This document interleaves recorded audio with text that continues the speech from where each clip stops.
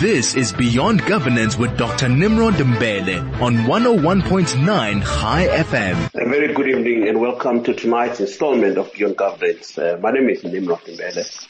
It is my pleasure to share this space and time with you as we tackle very complex issues that are bedeviling the economy. I suppose everyone has a view on what needs to be done, but very few people, in my view, have insight and sufficient depth on how to do. Bashe? What compounds the situation, in my view, is the fact that the COVID-19 pandemic is unprecedented. We have seen the so-called first world countries equally battling to flatten the curve as economies are collapsing. There are many templates out there and very few. No. I was saying I'm on High FM. You can listen if you have time. 101.9. Hello, Mukoku. Oh, sorry. Sorry. Okay, Brooke. Thank you. As I was saying, there are a number of templates that are resonating, that ought to resonate with South Africa. So therefore, we need to be very careful, in my view, in terms of parachuting big ideas and templates that are fabricated elsewhere, especially in different cultural and political contexts, and bringing those to our shores. But nonetheless, we have an opportunity as a country to reflect very deeply in terms of how the other countries have managed the transition. For an example, how did the Chinese gone about managing in the transition back to work? How did the States gone about? How did South Korea gone about? And countries such as Japan? For me, there are a lot of useful lessons that we need to embrace in terms of the readiness indices. And how best to communicate these critical messages to our stakeholders, For an example, we hear that rapid and extensive tests taken in South Korea have been judged successful in limiting the spread of the outbreak without using drastic measures of quarantining the entire cities. How did they do it? Surely we need to know how they've done it. We know what is the problem, but the question is, how did they do it?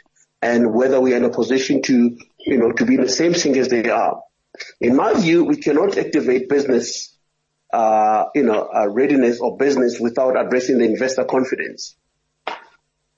And these issues are quite important. And we know what has been lingering even before the COVID-19. As a matter of fact, we have had issues around reduction of government debt, issues around, reducing and restructuring of the SOEs, such as Eskom and Eskom and Telkom and the whole shebang of the SOEs. The reality is that these issues are still lingering, despite the fact that we still have to deal with coronavirus. So one is very much aware of competing priorities which government needs to address. But anyway, we'll get to those issues at some point. I just wanted you to reflect on a high level. Moving forward, we had a very interesting conversation last week with Bonang Mohale and Ellen Mukoku.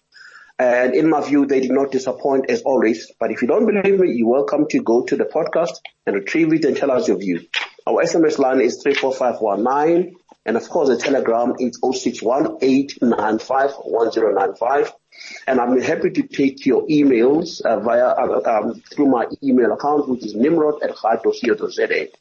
But before we get to the gist of tonight's show, let me take this opportunity to thank, Thabo and DJ Flo for really doing sterling work in keeping us connected with the High community. Thabo and DJ Flo, your efforts are duly acknowledged and appreciated indeed. Getting to the main menu of our conversation tonight, I'm joined online by Ellen Mukoku and Eric Stillerman.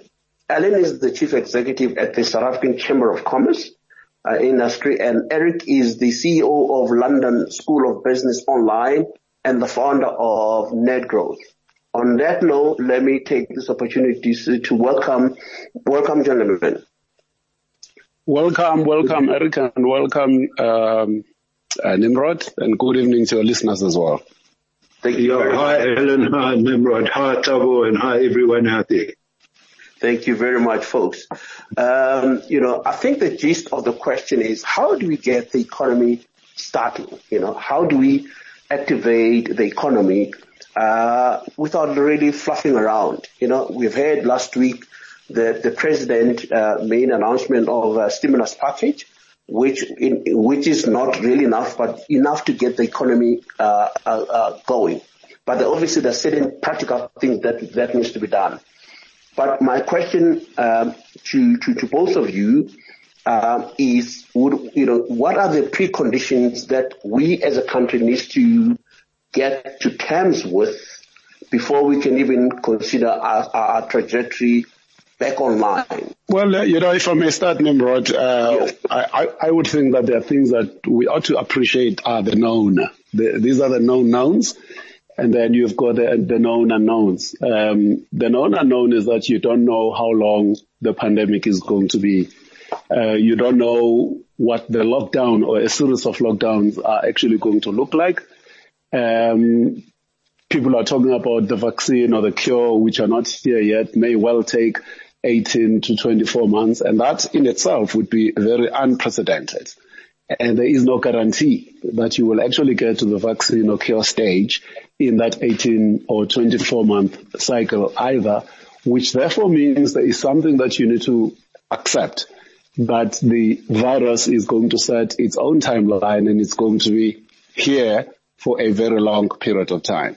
And if you then accept that, the question that needs to be answered is what are the options that we have in terms of reactivating the economy and doing it in a way in which you do not worsen or aggravate the pandemic itself.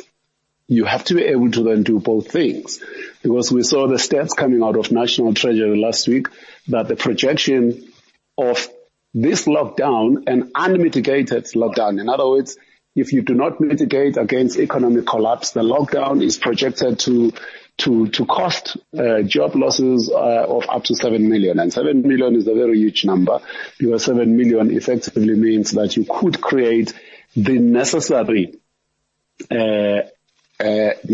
but unfortunate environment of both social and political instability. So coming back to your question, therefore, you have to, I like to use the analogy, the metaphor of a picture and a frame. The frame being the steel frame. It has to be a frame made of steel and concrete, and that steel frame represents the enhanced, not even just the existing, but the enhanced mitigation against the pandemic. And the reason you want to do that is because you don't want to have too many iterations when you say I'm on level 5, I'm going to 4, I'm going to 3, then you go back to 5, and you even think you ought to be actually going back to 6 or 7. You must recall that when we were at level 5, the rate of infections was only in the hundreds, with deaths probably below 50. Today, we're in level 4, the infection rates are exceeding the figure of 7,000, and we've got more than 130 people who have actually died. We have not actually even reached what the science is telling us would be the peak period of the June, July, the big winter months of June, July, and August. And so if you appreciate that, what you cannot have is a situation where your reopening of the economy causes an aggravation of infection rates that go up. The health system is not actually going to cope. Okay, so you therefore need to say, what are these options that we have? And that's why we've actually propositioned the idea that screening alone is not adequate, precisely because there are many people who are COVID-19 positive, but they're asymptomatic, yet they are infectious.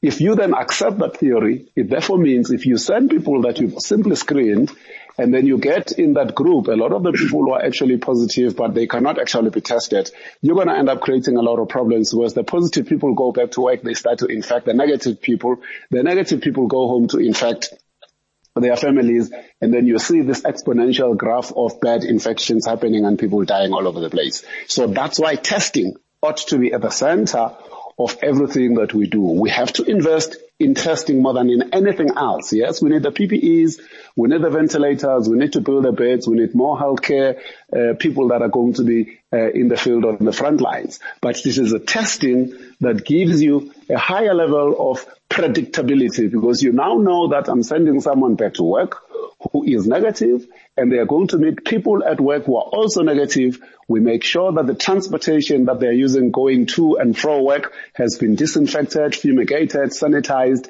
The taxi driver, the e-hailing driver, and the bus driver have also tested negative. We know that the products that are coming into the shop, whether they are raw materials, whether they are input goods, are disinfected. We also know that the people in the logistics, warehousing, transportation, in the value chains have also tested negative. This is the only thing, this is the holy grail that enables you to reopen the economy in a way that is sustainable, that is permanent. You can then get rid of all these people who are in the UIF queue. The 40 billion that's been allocated will then be used for a much more better use. You will also be able to remove the relief package for the businesses that are able to open, so that we can then restart this economy in a way that makes a lot of sense. Thank you. Thank you very much, Ellen, for that anecdote. And I couldn't agree with you more that obviously the issue of testing has become more paramount as we test more and more people. We obviously have a screenshot that give us a predictability in terms of what sort of mitigating strategies we need to put forth in fertility care, because without sufficient data and without rolling out massive testing, we may not be in a position to predict the extent to which all the measures are really addressing the issues. But I'll hold on to the thought. Let me just bring in Eric here. Eric, your view in terms of the preconditions which the country needs to be thinking about or applying in a quest to reactivate the economy. Thanks, Nimrod. My view is that these processes should be tackled in parallel. In other words, there are three big things that have been revealed so far that we already know. One is that there's a virus and it's spreading and it'll go up, as Alan quite correctly says. And how do we control that from a health point of view, from a testing point of view, from a social distancing point of view, etc.? There's also an economic collapse on the go that we know about as we speak.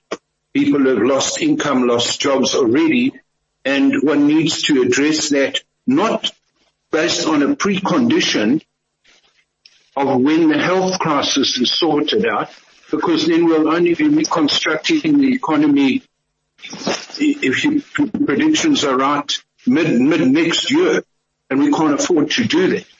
So we need to even activate sectors that are not high risk even earlier, in my view, even accelerate to a certain extent and identify, sectors, and I'll give you some examples which come to mind, which are not high risk and can be activated and are not currently active. And then thirdly, and I think this came out of quite a few panels, last week's panel, and then Sunday night there was a very high-level panel, South African Jewish Report panel of top experts, and people, are saying that the social inequality and divisions that have been highlighted in this pandemic are staring out glaringly. So we need to also simultaneously, in parallel, tackle inequality issues.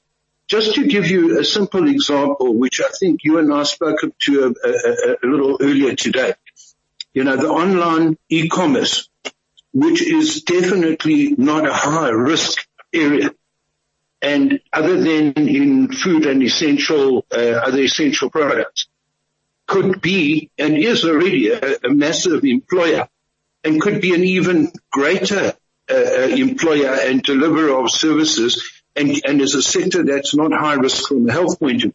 On the other hand, as Minister Patel, highlighted, he wants to protect small business in the townships, particularly the informal sector spazas. So to my mind, looking at these issues in parallel, you can't stop e-commerce and online trading without looking at the spaza shops as well. It's not a zero-sum game. So this is my approach, not preconditions, Nimrod. That's where my point for now.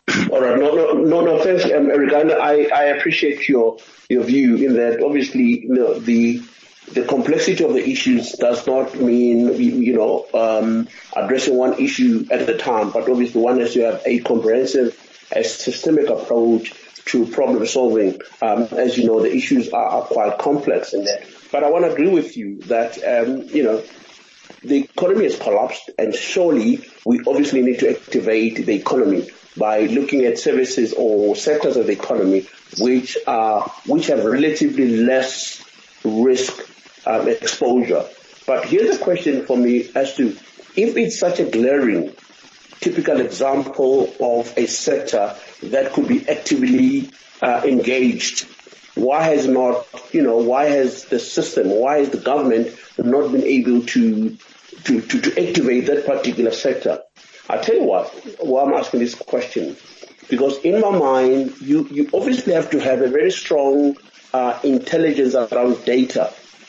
And I'm quite worried that we don't have a sufficient intelligence around data on which sectors and how to activate. I want to get, Alan's view on this issue. Well, it's quite correct that everyone is learning, everyone is trying to do a number of iterations without a lot of data, because there is no history of something like this happening. People want to talk about what happened in 1918. That's more than 100 years ago, and the situation was quite different to what you see happening today. So in the final analysis, yes, there would be sectors that are easy. I mean, we made a proposal about a week or 2 weeks ago to say the fast food sector could give us such a drill. Why? Because we're able to sit down with the very top franchisor owners and executives of those organizations, and we're able to sit down and get their level of commitment in terms of making sure that this thing can be done and done well. Because what you need to have a template. You need to have a demonstration. This is not a question about all comer. This is not an event where you want to solve all the problems of the country. This is an event where you're solving two problems and two problems only. You are trying to mitigate against the virus and the pandemic. You are also trying to mitigate against a potential economic collapse that we know is actually going to happen. Long before the lockdown occurred, we were already facing a big evil, which was South Africa just moved into a technical recession. That in itself would have been a very big challenge in terms of how do we get around that. And then with the lockdown in the middle of that technical recession, even before we could even say, maybe we're going to get into proper recession, not just technical recession. And whilst we're busy dealing with that, then we're hit by the ratings agencies who decided that we are not fulfilling the promise and the potential of the Republic, and therefore we're going to be downgraded to junk because we've not done the things that we promised we would be able to do from a structural reform point of view. And those things dealt with the structural features of the SA economy, including governance quality, political stability, capacity, wealth, and flexibility of the economy and financial sector risks. We didn't do the macroeconomic performance and the prospects. Our GDP was getting into the minus territory with all the big problems of unemployment, poverty, and inequality that we needed to resolve. There was lack of clarity on the policy framework as it related to that specific macroeconomic performance. There was an issue, a big issue with inflation, interest rates, unemployment, a very, very big one. We're hitting something like 30%. So we had all these issues on the public finances were not actually on our side because the the debt to GDP ratio was running away with us with issues of balance of payments. So I'm saying that these are the things that the ratings agencies were looking at to say you are not actually fulfilling your promise.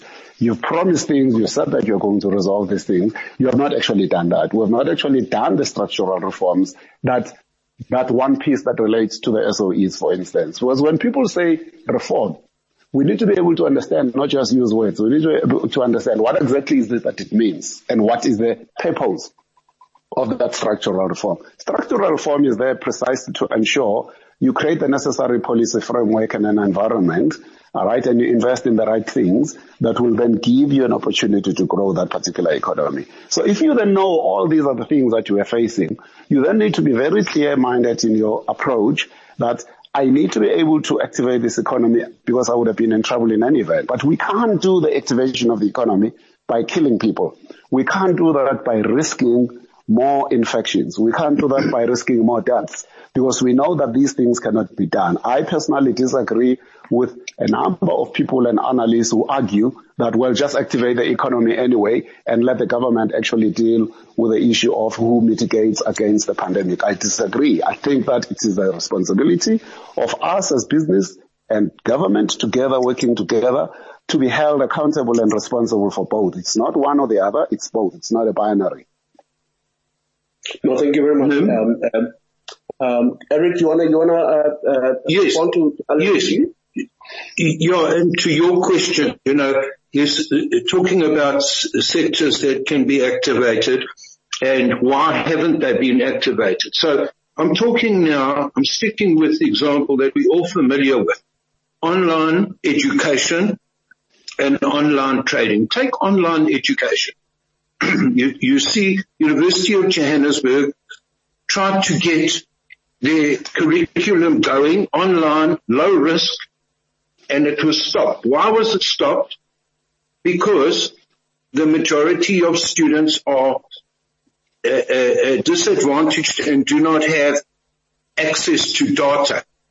Now, data is a central problem that everybody realizes. There's unallocated spectrum. Everybody calls it a low-hanging fruit, and yet government has not allocated properly that unallocated spectrum. What should be happening here is that data should be free to people who are studying online. Data should, so that you can activate your higher education sector, you can activate even your basic education sector. It can be moved forward and simultaneously, Alan, addressing the problem of inequality. That's where you need to invest. You need to look sector by sector, issue by issue, how you can get something moving without high risk and getting rid of the obstacles that stand in the way. Who are the obstacles that stand in the way? Is it Vodacom, MTN, Cell C? Is it Telkom? Is it government that won't allocate the spectrum because they want to give it to their friends or they want to auction it off? So right now is an opportunity. Alan might know more because he's a CEO of SACI, of how you deal with that issue. Everyone agrees that it's a doable thing. I'll give you a second example related to that. If you're talking about online trading, e-commerce, a massive sector of the economy, Amazon.com already employs several thousand people in this country. It's an easy employer. It's something that can be activated quickly and without much risk. Now, how do you do that without prejudicing the small business sector? So the spaza shops should be brought in to that space of online trading. Online traders, the Amazons, the take-a-lots should be encouraged and facilitated to start procuring and start working together with, say, spaza shops at distribution points. We need to be creative. Busi Mavuso wrote a beautiful article in Business Day today. She said, we can't get back to the old methods of solving and singing the same old songs, which are not resolved. We need to come out with creative solutions and apply our minds to all these issues. Just one more example I want to just give you in terms of, I'll leave it there because I'd like you to respond to that. That these are things that we can do and we need to go sector by sector to see what, I won't talk about cigarettes and alcohol because there are other agendas at play there, okay? But certainly, those are sectors that are big employers, they're a big part of the economy, they pay tax, they pay customs and excise duty, and they're not active for whatever reason. So that's the practicality that I'm talking about. And I'd like you guys to pitch in and say what you think could be done and activated ASAP. All right. Even before we get to that point, Eric, I think you made a very critical comment around, what is often referred to as the low-hanging fruit. I mean, the spectrum issue. I mean, there's a lot of potential around that particular issue. But here's the assumption, or here's the issue for me, the two critical issues born out of, issue of spectrum. Firstly, it's about policy framework that Ellen spoke about, because you cannot activate any, economic activity without clarity on policy. And secondly, it's a political will. I want Ellen to chip in here, because firstly, what has been, from a business point of view, what has been the bottlenecks around the release of additional spectrum to ensure that, more and more small players are brought in? What has been the biggest challenge in that respect? Well, I think that's a very important issue, because we've raised ourselves as the South African Chamber of Commerce and Industry the issue of not just the release of the spectrum, but the issue of the investment in the telecoms infrastructure. The spectrum just happens to be one piece, because if you speak to the big telcos, they will always complain about the fact that, the costs are so high because the public broadcaster is hoarding the spectrum, and that spectrum must be released. So it's one of the issues that we're putting in there. and you are quite correct, Nimrod, that the state tends to move very slowly. And sometimes that's very frustrating, because on the policy formulation side, the decision had all along been taken that this is something that's going to be done. But the government tends to be very much bureaucratic and full of red tape when they have to move from concept to transactional item. And in that regard, we need to appreciate the fact that it's us in business who need to figure a way of working with government to raise that level of capability, because at a structural level, as we keep complaining, you have a situation where the execution capability or capacity, including issues of culture and how we hire, retain, performance manage people who happen to be in the public sector, is no longer adequate to deal with the challenges that South Africa is facing at this point in time. We've made a call quite recently to say that even the entire civil service environment needs to change, so that the civil service, even from a compensation point of view, needs to be able to compete directly with the private sector in terms of skills, because there are many, many pieces that sit in the public sector. Telecoms is one of them. The SOEs is another. Finance is another. Public enterprises in general is a critical component. And you need to make sure that those areas that are enablers from an infrastructure point of view are fit for purpose, and they can react in a way that is aggressive and correct. Right? So aggressive doesn't necessarily mean you make unforced errors and make unnecessary mistakes. It means you raise your level of competence and efficiency and effectiveness in driving the agenda for renewal and change that is actually going to give you the desired outcomes. So if the culture does not change, such as how we hire people consistently, and comparatively at the same time at the same time as changing the way in which we appoint even things like ministers, then we're on hiding next to nothing, because if the minister is incompetent or the minister is not adequate, the minister will not actually be able to hire the right civil servants and performance manage those particular people. So we have to then agree that at a structural level, we have this huge gap, because we have expectations that are at this particular level, but the resource allocation that we have is at a much more lower level than that particular level. And then that creates this massive problem with culture, because culture is everything in organizations. You fix culture, you fix everything.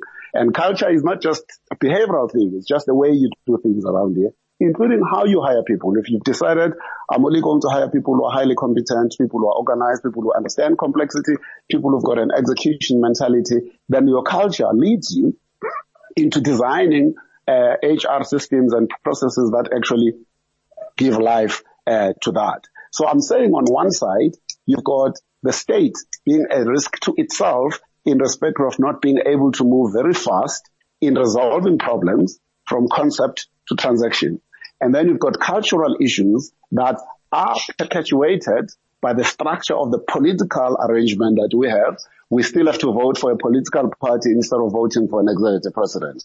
Whether you like Donald Trump or you don't like him, the one thing that you can admire in him is that he is able to take a decision. Whether the decision is right or wrong is neither here nor there, but he is able to take an executive decision. He doesn't have to go to his political party to get approval or constantly look behind his shoulder to get a balance of forces, or is labor happy, is business happy. He takes the decision because you have to be able to give the president the opportunity to hire the top executives that he can find or she can find to put into those particular positions, especially those that create this huge, massive push forward in terms of how we can turn things around. Yes, Eric, want to chip in? Yes, if I may. This is a crisis. And as people are saying, never let a good crisis go to waste. There are opportunities in a crisis, and part of the opportunities in a crisis is the ability to move things and do things that you wouldn't normally do, like have a national lockdown, okay, where you get 58 million people who are wearing masks. I mean, we're able to do things. We got a whole bunch of Cuban doctors at inflated packages, and they arrived and they all over the show. So we can do stuff.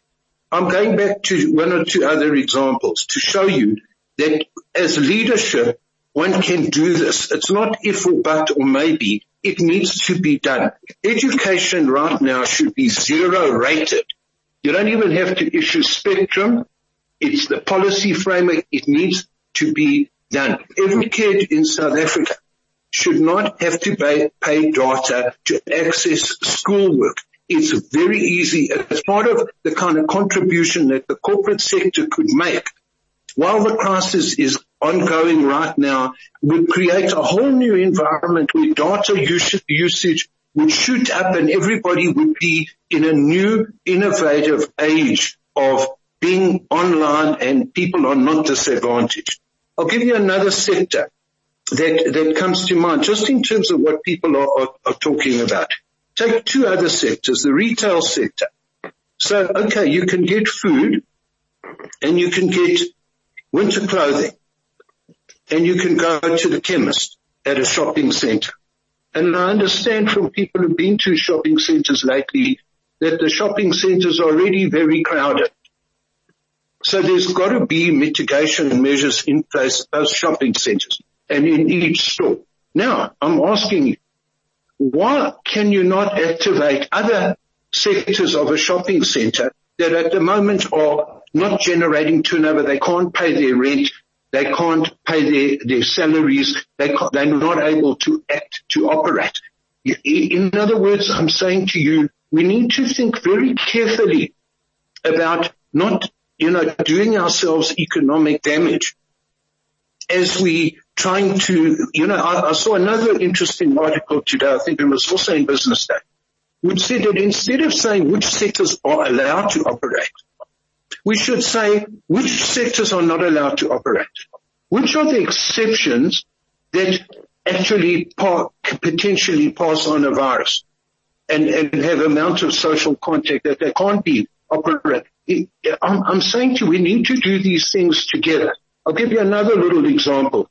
People that I know and that you, I'm sure, all know, take the property sector. Right now, the deeds office is supposed to be open and transfer properties. Apparently it still hasn't opened. And lawyers are open and accountants are open, professionals, but estate agents aren't open. So people who are facilitating transactions and claiming of trust, money held in trust to be handed over on the transfer of properties, where's the huge social contact? Is it anything more than going into a supermarket and walking from shelf to shelf with a mask on? We need to be thinking here and creative as to what we can get going. I'm giving you more and more examples to show you that more can be done. I'm challenging you, Helen. But here's the thing, Eric. I want to go back to an issue that you and I have spoken about often in this show.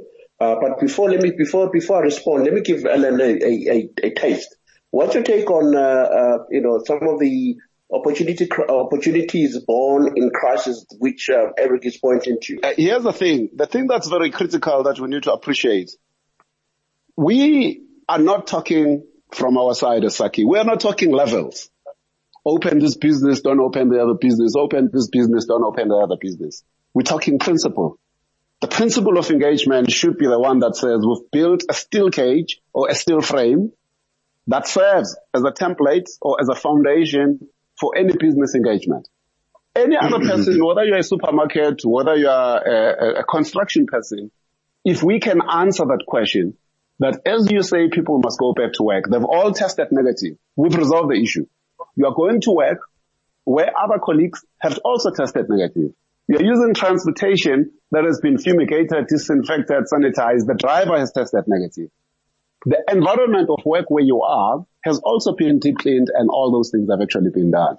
It's not a question of, well, let's have level 4 and level 3. Let's see how many people who can actually get back to work. Because our fear, that's one of the most riskiest things that we're actually going to do, which will risk the economy in the final analysis.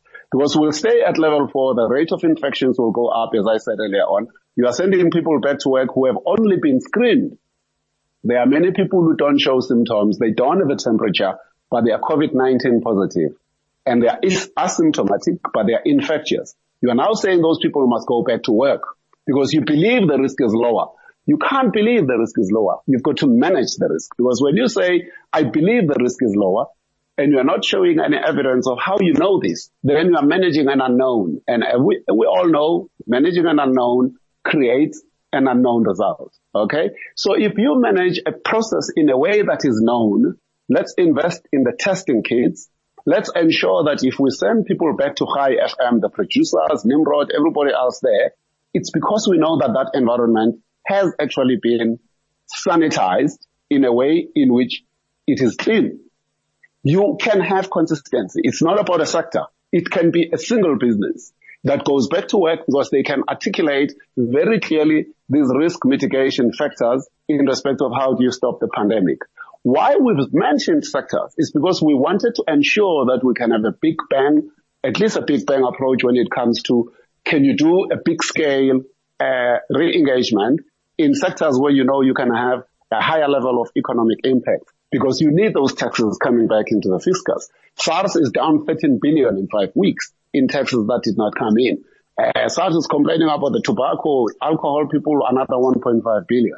We cannot sustain a program of those kinds of losses. Then you've got all these hungry people running around all over the place. And we're still not dealt, Nimrod, with the issue of the 1.8 million or 2 million undocumented immigrants that happen to be in South Africa, who are not in the they are not in the UIF queue, and neither are they getting a social grant.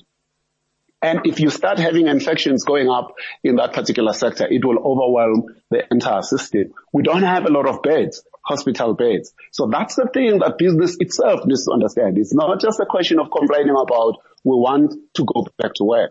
Can you go back to work and guarantee you will not aggravate, you will not cause the infection rates to go up? And we argue very strongly that these two things must be done. The steel frame is the mitigation against the pandemic. The picture that goes into the frame is the reactivation of businesses into a safe environment with safe people who go to a safe place, using transportation that is safe, meeting people at work, whether they are suppliers, whether they are dealing with raw material that's been disinfected, that's also been very safe. If you do that, and we're able to do that in a drill, and we can build a template, whether it's from sector or business to business, we can build a template of success. Because we're talking 24 months, maybe even 36, maybe even more.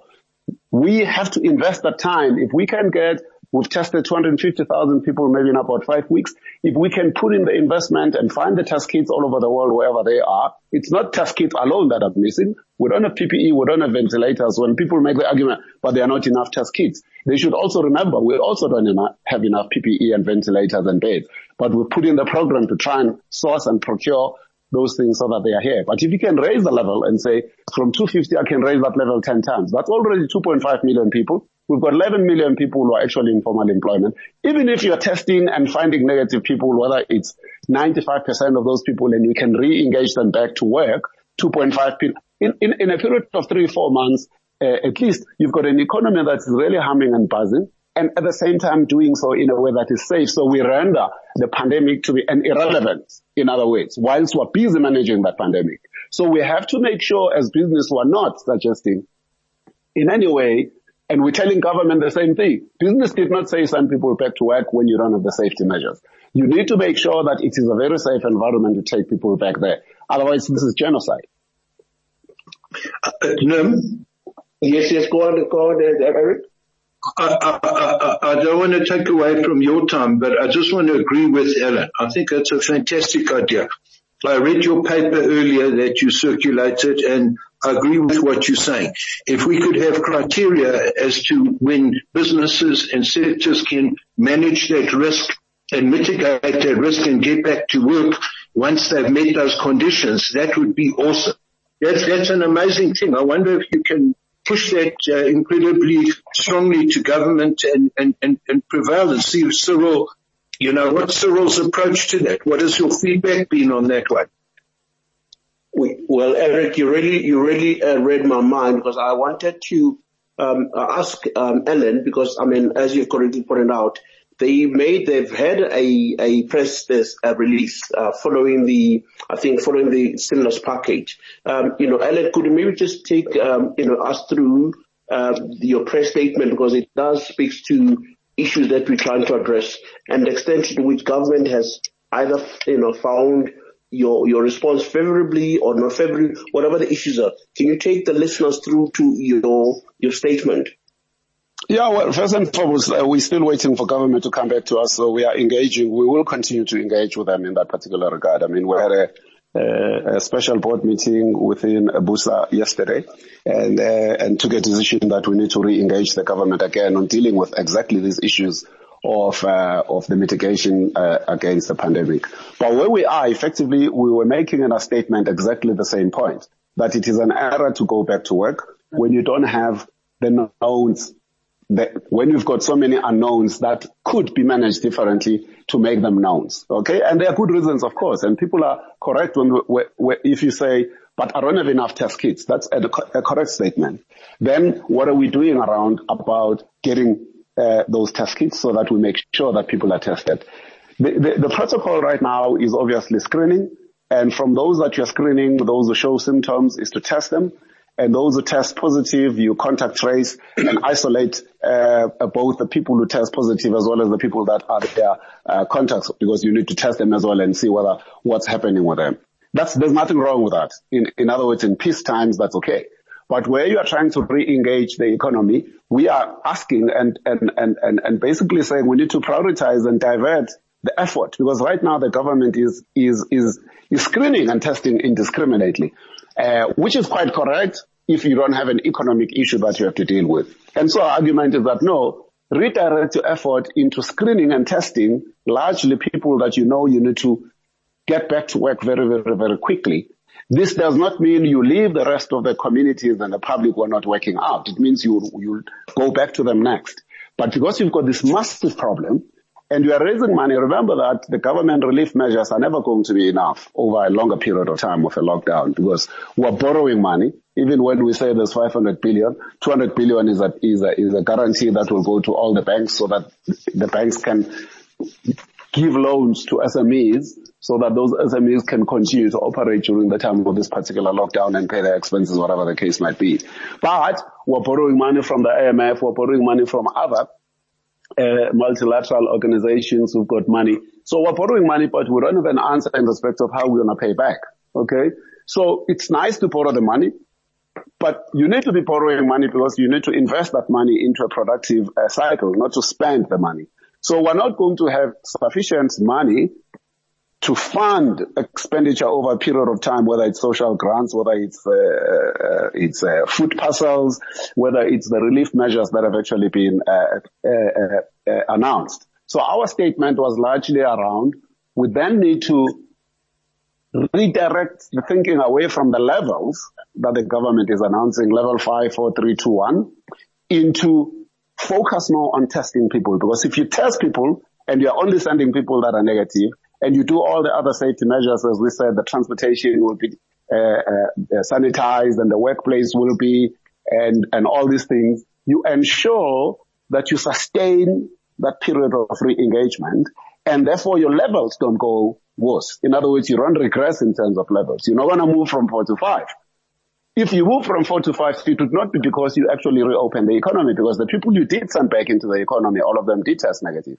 So if you are going to stop doing everything else and prioritize, this issue of testing is going to be at exactly the same level as getting beds, same level as getting PPE, same level as getting ventilators. It should not be a situation that you say, well, let me do that as a phase 2 when I've done phase 1. They are on the same line of priority together with these other 3 things. So that is essentially what our statement was all about. So we've made our pitch to the Minister of Trade and Industry, Minister Abi Patel, and we're waiting for his response in this particular regard, and we'll continue to put and press the matter forward, because we know that this is to the advantage of the government in the final analysis. Because someone was saying, how are you going to fund it? We say, well, we've already put 40 billion into the UIF to pay workers, not even enough, to pay workers the little bit of money so that they don't go to work, because we don't know whether they are going to work to infect or get infected themselves. This is the reason. There's no other reason why we're actually paying people the money.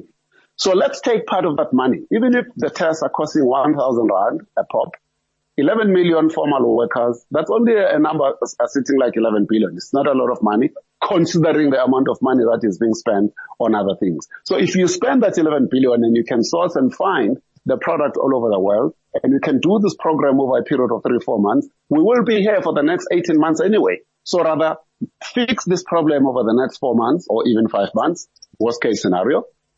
At least if you fix this problem, then you have a permanent solution on the economic side. You remove all these people in the UIF queue because they are back at work, they are earning their money and they are producing, okay?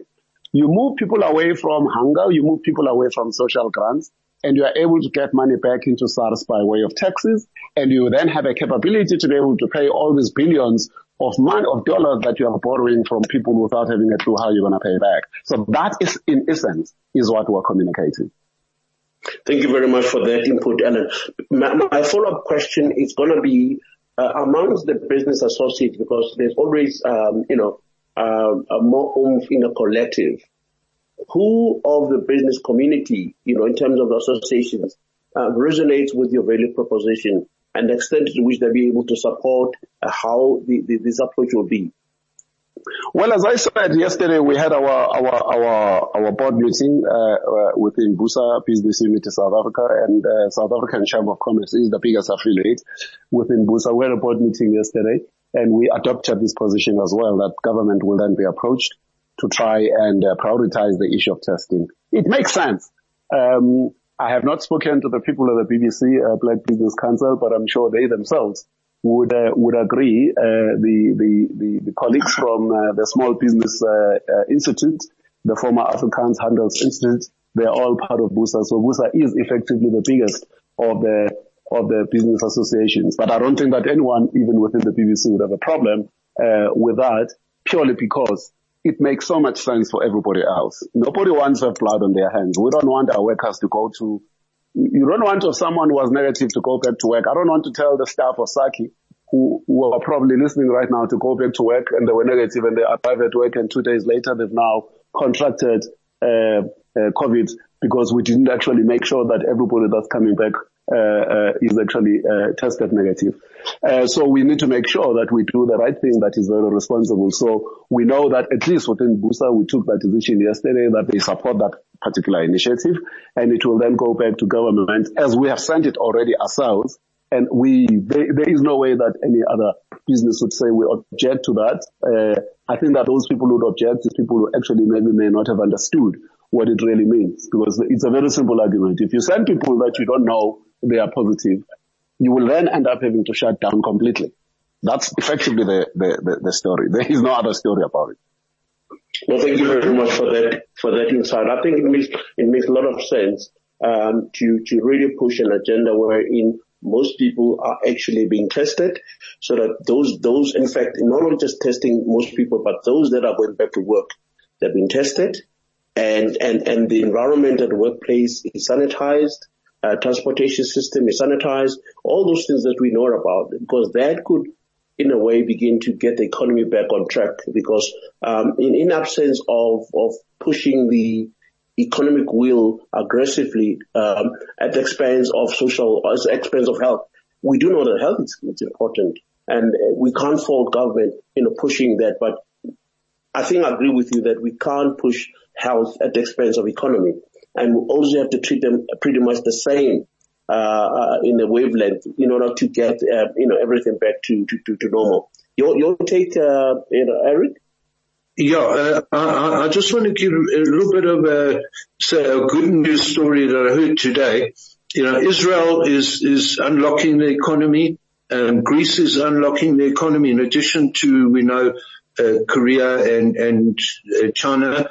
So it can be done. And I think that, Israel did, and I'm not sure exactly what Greece did. I was watching on CNN this morning, that they also managed it very cleverly, intelligently, and well, and they used risk mitigation measures. They flattened the curve, and they got past it. So it's optimism, One can look at a few months. I think Israel started the infection process maybe a month or 3-4 weeks, and they locked down 3-4 weeks before us. So, whereas, sure, Alan might be right, people might be talking 18 months, 2 years, whatever. In terms of this virus lingering around, managing it correctly, we can get, as Alan and you were saying, Nimrod, we can activate this economy slowly but surely in the next couple of months. There's an end in sight. There's light at the end of the tunnel. Yeah. I think that the main issue to Eric and Nimrod is that you don't want to have, in 1918 when the Spanish flu was doing its rounds, whether it's 50 million people, 100 million who died, 500 million people were actually infected globally. The first wave of infections was actually lower than the second wave. So the first wave was lower, and when people then went back to work as though things were, the second wave was much, much more devastating. That's the key issue, because if you don't have a cure and you don't have a vaccine, you have an unknown. You don't actually know what's going to happen. So whilst it makes sense to reopen and go back to work, because maybe you see that the curve has flattened, you don't actually know what's going to happen. Because you still have not mitigated against making sure that when people go back to work, they are actually going to be protected. So you've got to do that as well. Ellen, you've got to do that. But that you can only do by making sure that you are testing people. That's the only thing that 100%. Absolutely. Completely agree. Yeah. Anyway, Ellen and Eric, thank you very much for your time. Unfortunately, thank you, Eric. Thank you, Nimrod. Thank you, Ellen. Thank you. Thank you very much. It has been an absolute pleasure. Here we go. With that was Alan Mukoku, who's the Chief Executive at the South African Chamber of Business and Commerce and Industry, as well as Eric Stillerman, who is the CEO of London School of Business Online, really giving us their thought-provoking insights around how best we can get the economy going. We have picked up that there are a number of companies or countries, so to say, that have sort of moved or sort of flattened the curve and have made positive strides. So it's up to us as South Africans to really, piggyback on those. But, I think what's key, what came out from me is the fact that, we can't risk the lives of people because we're gonna rush into business or rush into work environment. It is quite important that we manage the process quite carefully. Well, I suppose that's it for me. Until we meet again, it has been an absolute pleasure. Hopefully you've had food for thought in terms of the kinds of issues that were raised by two colleagues. Until we meet again, thank you. Have a good one.